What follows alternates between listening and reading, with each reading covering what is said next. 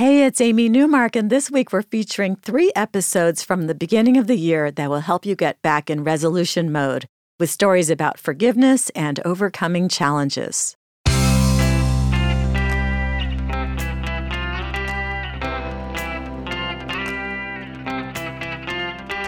Changing your life one story at a time. This is the Chicken Soup for the Soul podcast with Editor-in-Chief Amy Newmark. Hey, it's Amy Newmark with today's Chicken Soup for the Soul for you. And today I'm sharing 2 stories about how volunteering can change everything for you. The biggest beneficiary of volunteer work is usually the person doing the work, not the one receiving the help. And I know that I read in the past that doing volunteer work is often suggested by mental health professionals for their patients who are depressed or grieving or going through some other kind of difficulty. Elaine Cooper was certainly going through a tough time when she started her volunteer project. She says that December 12th should have been a day to celebrate because it was her daughter's birthday. But after Bethany passed away from a brain tumor, it was a day of mourning for Elaine, and it was excruciating the first year. Bethany was Elaine's only daughter, joining her 2 brothers in their family. Elaine says, she was a fireball of activity and interests, but her most outstanding quality was her big heart. She was a friend to the friendless, the one who could speak to anybody and cheer them up. In high school, she began a group that visited the elderly in a nursing home. She called and made all the arrangements and rallied her friends at church to join the endeavor. Elaine didn't know how she would make it through that first birthday after Bethany died. But then she had an idea, and it was something Bethany would have loved.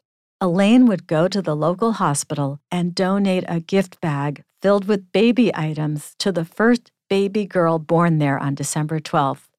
Elaine has been doing this for years now, always anonymously. She just signs the gift card, a Bethany blessing. But one year, she got a thank you note back. It said, "You don't know me, but your Bethany blessing was so special to my daughter and me." The young mom expressed how she had been going through a very difficult time when her baby was born, and how the gift card was truly a blessing for them. She included several photos of her now 3-year-old daughter. Elaine says, "I'm so grateful that I was able to look past my own pain to reach out to others. This note reminded me that we may never know the impact of a kindness, however small, but our action can be the answer to a prayer for someone else. I survive every December 12th with another Bethany blessing, knowing my daughter's legacy of giving lives on." Jan Hopkins Campbell is another one of our writers who managed her grief through giving.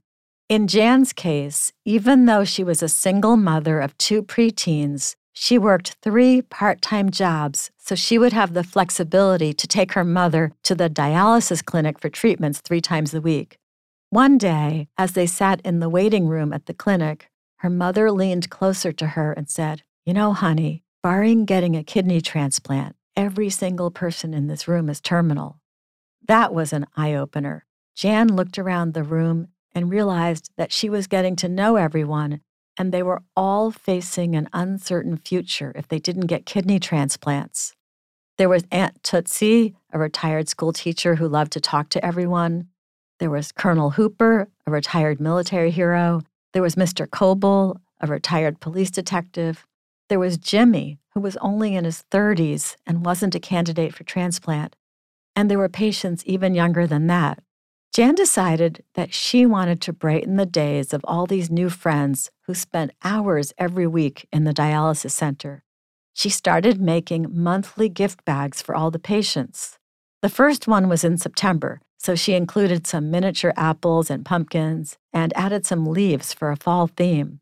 The next time she took her mother to dialysis, she waited until after she had gone to the back for her treatment, and then Jan snuck back to her car and retrieved the gift bags and gave them to a nurse to hand out.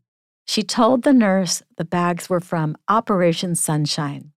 Jan made gift bags for every month, and if a patient had to go away for treatment, she sent a card, too, from Operation Sunshine. Then the patients who were on different dialysis schedules heard about gift bags, which had only been going to the Monday, Wednesday, Friday people on her mother's rotation. So Jan made gift bags for all the other dialysis patients too.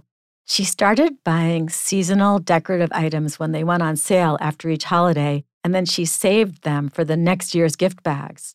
5 years after she began the project, Jan's mother passed away, but Operation Sunshine continued. Jan says, "My mother has been gone 12 years, but I still continue to do Operation Sunshine at the same dialysis clinic. I don't know if anyone who was a patient while my mother was there is still living, but I continue to try to do what I can to brighten these patients' days because they showed me what courage is and the importance of making a difference in people's lives." I'm Amy Newmark. Thank you for listening to the Chicken Soup for the Soul podcast. If you'd like to learn more about Chicken Soup for the Soul, think positive, live happy, visit our website, chickensoup.com, and click on the podcast button. You'll find the book there. You'll also find links that will allow you to subscribe to the podcast on Apple or Google or wherever you like to get your podcasts. You can also follow me on Twitter, where my handle is @AmyNewmark, and I post links to the podcast each day.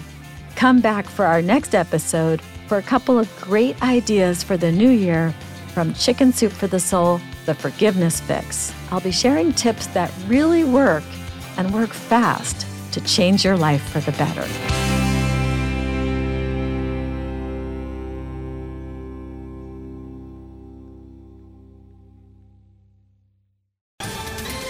Ohio, ready for some quick mental health facts? Let's go. Nearly 2 million Ohioans live with a mental health condition. In the U.S., more than 50% of people will be diagnosed with a mental illness in their lifetime. Depression is a leading cause of disability worldwide. So why are some of us still stigmatizing people living with a mental health condition when we know all of this? Let's listen to the facts and beat the stigma. Ohio, challenge what you know about mental health at beatthestigma.org.